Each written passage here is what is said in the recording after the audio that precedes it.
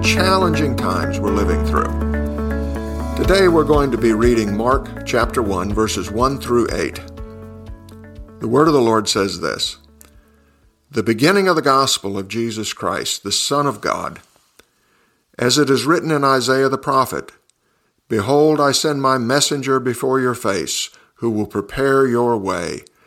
The voice of one crying in the wilderness, Prepare the way of the Lord, make his paths straight." John appeared, baptizing in the wilderness and proclaiming a baptism of repentance for the forgiveness of sins.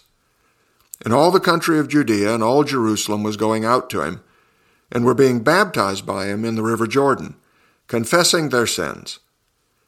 Now John was clothed in camel's hair and wore a leather belt around his waist, and ate locust and wild honey. And he preached, saying, "After me comes he who is mightier than I, the strap of whose sandals I am not worthy to stoop down and untie. I have baptized you with water, but he will baptize you with the Holy Spirit." Today we want to talk about the beginning of the gospel. Let's pray and ask God to bless our time. Lord, thank you for your word and for its power. Help us to understand. Give us light today, and we'll thank you for it. In Jesus' name, amen.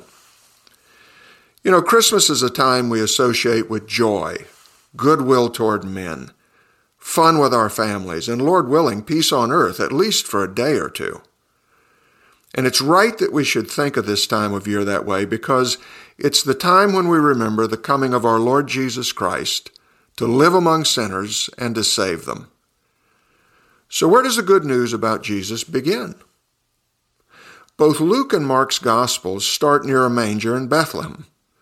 But Mark chose to begin his Gospel in a different place. He began his Gospel in the Old Testament Scriptures, and with a different lead character, John the Baptist. Now, why did Mark choose to do this? Why didn't he begin his story of Jesus with the manger like Luke and Matthew? What's the point? Well, the experts tell us that Mark began his gospel by jumping over the facts about Jesus' childhood and birth, because Mark had a different purpose than Luke or Matthew. Mark, they say, wasn't interested in writing a biography of Jesus. He didn't set out to tell the story of Jesus' life the way a novelist or a biographer or a filmmaker might tell it, by relating facts one after the other. No. Mark's purpose was something greater than merely telling a story. Mark's purpose was to relate the good news that God has glorified himself by coming down to man, bringing with him forgiveness of sins to any who would humble themselves and believe the gospel. Now, in doing this, God has glorified himself beyond our wildest dreams. We learn at least 3 precious lessons through these 8 verses.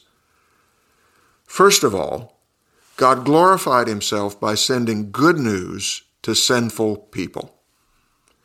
You know, God is under no obligation to forgive anyone's sins.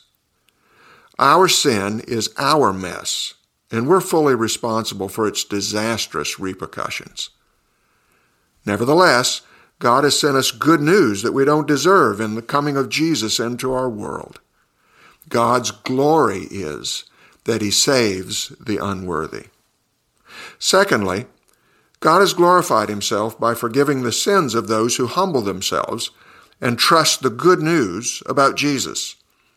God didn't ask us to swim the widest ocean or scale the highest mountain in order to be saved. It's so simple that even a little child can do it. Trust and obey, for there's no other way to be happy in Jesus but to trust and obey. Simple faith takes us from death to life, and God glorifies himself by doing that. The simplicity of God's plan of salvation is stunningly beautiful. Finally, God has glorified himself by not only forgiving our sins, but by adopting us into his family forever. John pointed to this in verse 8 when he said, "I have baptized you with water, but he will baptize you with the Holy Spirit." As water is the sign of cleansing and the seal of personal reception of that cleansing because of our faith, so Holy Spirit baptism is the sign of eternal life and the seal of its personal reception by the believer, making us no longer forgiven sinners alone, but now actually the children of God.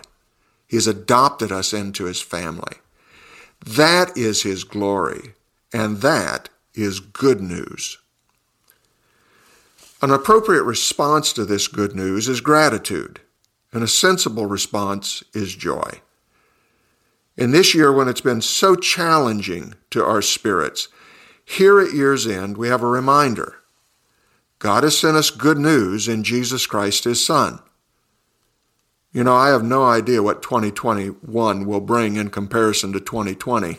Perhaps just more of the same. But no matter what, God has glorified himself by sending good news to people living in darkness. There's forgiveness of sins for all who trust him. There's adoption as his forever child for all who believe. And that's pretty good news. Let's pray. Lord, thank you for sending us the gospel, the good news about Jesus. We are past masters at beating ourselves up, so we desperately need this good news, and especially so in this very difficult year.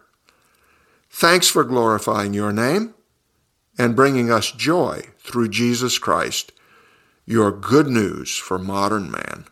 Hear our prayer for Jesus' sake. Amen. Well, thanks for joining us again today.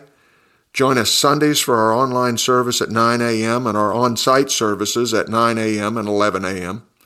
We have an on-site evening service as well at 6 p.m. Check out the App Store on your iPhone or the Play Store on your Android mobile device to download our new BFC app. Search for BFC Sebring to get your copy. Thanks again for joining us. Stay safe.